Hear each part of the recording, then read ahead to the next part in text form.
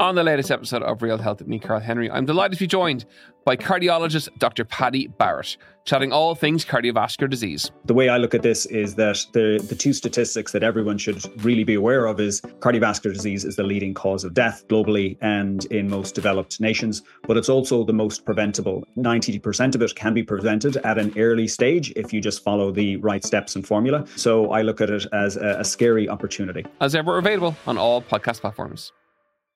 On this week's Big Tech Show, you might not think it could happen to you, but our guest this week explains how a significant number of Irish people may be falling victim to romance frauds online. Victims can feel a misplaced sense of shame. People can blame themselves. They feel embarrassed, and so they don't want to tell family, friends. They don't want to report it to the police. In some cases, of course, the victims are already in relationships. They're married. They have an extra reason to keep that quiet. The Big Tech Show, available on all podcast platforms. This is an Irish independent podcast. Today on the Indo Daily. Unsolved. A right royal scandal and the case of the missing Irish crown jewels.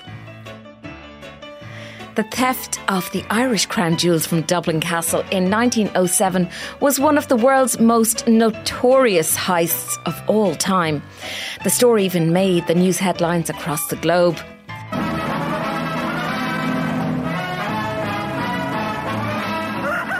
Now, the hunt for the thieves grabbed the nation's attention with all sorts of theories, including a gay scandal in Dublin Castle and aristocrats being accused of the theft, right through to the use of psychics and even Sherlock Holmes author coming in to help solve the story of whodunit. The address is 221B Baker Street, where live the shades of Dr. Watson and the man who solved the code of the dancing men, Sherlock Holmes. I'm Siobhan Maguire, and today I'm joined by Sunday Independent columnist Sarah Cadden, who dons her detective hat to help me look at how the theft of the Irish crown jewels almost destroyed the British royal family. Sarah, I guess the first question is to ask you exactly what the Irish crown jewels were. So the Irish crown jewels were, there was a star and a badge, and there were also 5 colours for the Knight of the Order of St. Patrick, which were kind of like the Order of the Garter, an equivalent of the Order of the Garter, of which there were several knights, and the last of whom would have died only in 1974.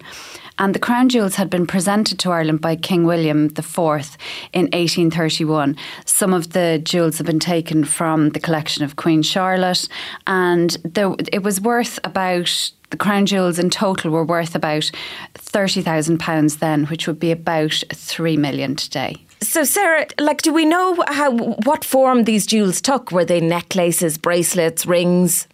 There was a star and a badge set with Brazilian diamonds. There were emeralds, rubies. The pictures of people wearing them, you kind of think a very, very ornate kind of mayoral chain, but with lots of beautiful stones. And there was also, the badge was on a ribbon, so not unlike, a medal. And then the collars of the knights were also encrusted with precious stones. So really beautiful and really, really priceless.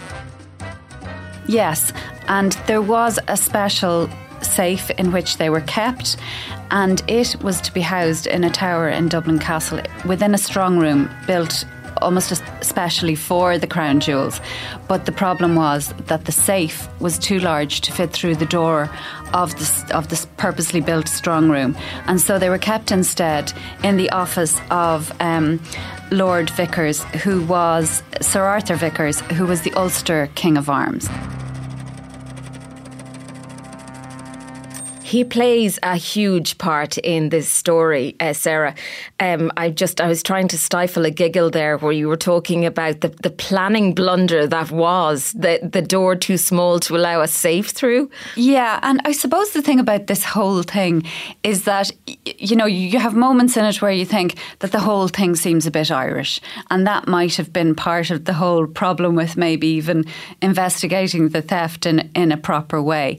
So Arthur Vickers, he was basically the boss of Dublin Castle, and his second in command was a guy called Francis Shackleton, who was the brother of the explorer and the two of them were Maria in charge. But when the jewels were stolen in July 1907, or discovered to be stolen in July 1907,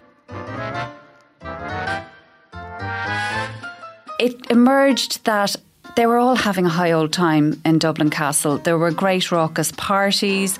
There was a lot of dressing up was described, drunkenness. Vickers doesn't seem to have been particularly vigilant with his keys to his office where the jewels were being kept safe. And even on one occasion, Lord Haddo had taken the keys from him while drunk, taken the jewels and posted them back to him as a prank. So this is kind of what passed for fun and games in Dublin Castle at the time. So when it was discovered in July 1907 that the jewels were not in the safe, and that was just somebody happened to go looking for something else, nobody could really remember having seen the keys for several weeks, which obviously was the first problem.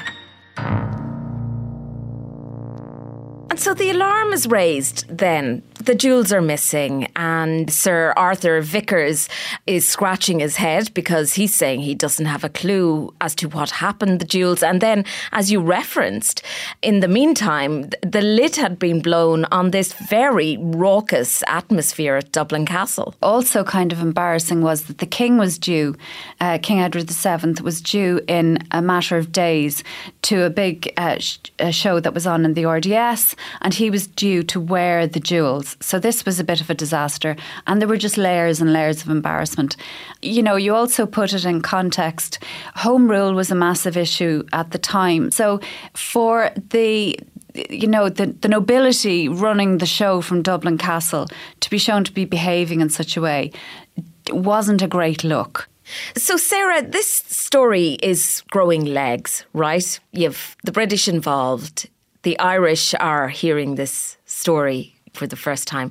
It's actually then kind of having a rippling effect and making global headlines. And the investigation starts. So you have the Dublin Metropolitan Police posting a crazy reward for any information on the jewels. Yeah, there was a reward of £1,000, which was absolutely enormous at the time when you consider that the jewels themselves were worth £30,000.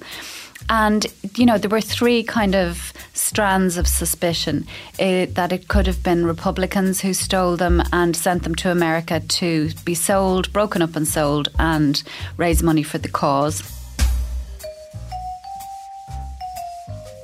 Then there was another idea that it could have been Unionists who stole the jewels to cause embarrassment for the English government, whom they feared were going to start properly looking at Home Rule. And then, you know, the finger of suspicion was very much pointed at Vickers. He was the person who should have been making sure that they were safe, and had he actually had something to do with their loss. And because there was such potential for the British to be left very red-faced in all of this, amidst all the scandal coming out of Dublin Castle, they sent in Scotland Yard to investigate. Yes, and there were always rumblings that Shackleton was responsible. He and a man called Gorges, who was reported to have been his lover. Shackleton had huge debts. He sounded like he lived a kind of risky life, and he had stolen the jewels to raise money to pay off his debts. And the two of them are supposed to have conspired to steal the jewels, take them out of the country, break them up and sell the stones and the metals. Shackleton had considerable debts, and this theft was supposed to cover them. I mean, it was also suggested that, again, it was a second prank, because the ribbons that were attached to the badge and to other the collars were left in a box, in their little nice velvet box, and in the safe. So there was speculation that maybe someone had planned to return them. Also, it suggested that they'd had quite a bit of time, that they'd been in no rush to steal them, because there were little pins that had to be unscrewed in order to take the metals and the jewels away. And so that was again, that it was very much indicated an inside job, and someone who knew where to go and what they were doing, and also probably that they weren't very well guarded. It's perceived now that nobody really wanted this to be the case, because if it was Shackleton, it really brought up all the kind of shenanigans that were going on in Dublin Castle, and it was much easier to say Vickers had something, or to at least insinuate Vickers had something to do with it, and let that be an end to it. Vickers was sacked, Shackleton was sacked, and Vickers retreated to his home in Kerry, where he later died, quite dramatically. His house was attacked several times by Republicans, and in the end was set on fire, and he was killed as he fled the house. So after his death, his will, quite interestingly, went into great length about how really he had ended his days in great bitterness at how he had been made a scapegoat. He very much blamed Shackleton for the theft. And back to the investigation, Sarah, there were some very quirky aspects to how it was being investigated. And even in this day, to have the likes of psychics enrolled, and I think you had even Sherlock Holmes author Sir Arthur Conan Doyle getting involved in the search. I mean, this is an incredible story. Black shag is stored in the Persian slipper. The 7% cocaine solution is another vital clue. And if you're still in doubt, consider the case history of the violin. The address is 221B Baker Street, where live the shades of Dr. Watson and the man who solved the code of the dancing men, Sherlock Holmes. Yeah, Arthur Conan Doyle was Vickers' cousin, and he came over to Dublin to investigate what had happened. Again, he said it was Shackleton, and he wrote a story later that very much is thought to be based on the theft of the Irish crown jewels. But it was their whereabouts. The rumour mill was hot on it really for a long time after, even up to 1927, when the then Taoiseach W.T. Cosgrave was said to have received a letter from a Dublin jeweller who had been contacted. It was Weldon's Jewellers, which I think is still there at the end of Clarendon Street, and they said that they had been contacted and that the crown jewels were on the open market and were for sale for between £2,000 and £3,000 at the time.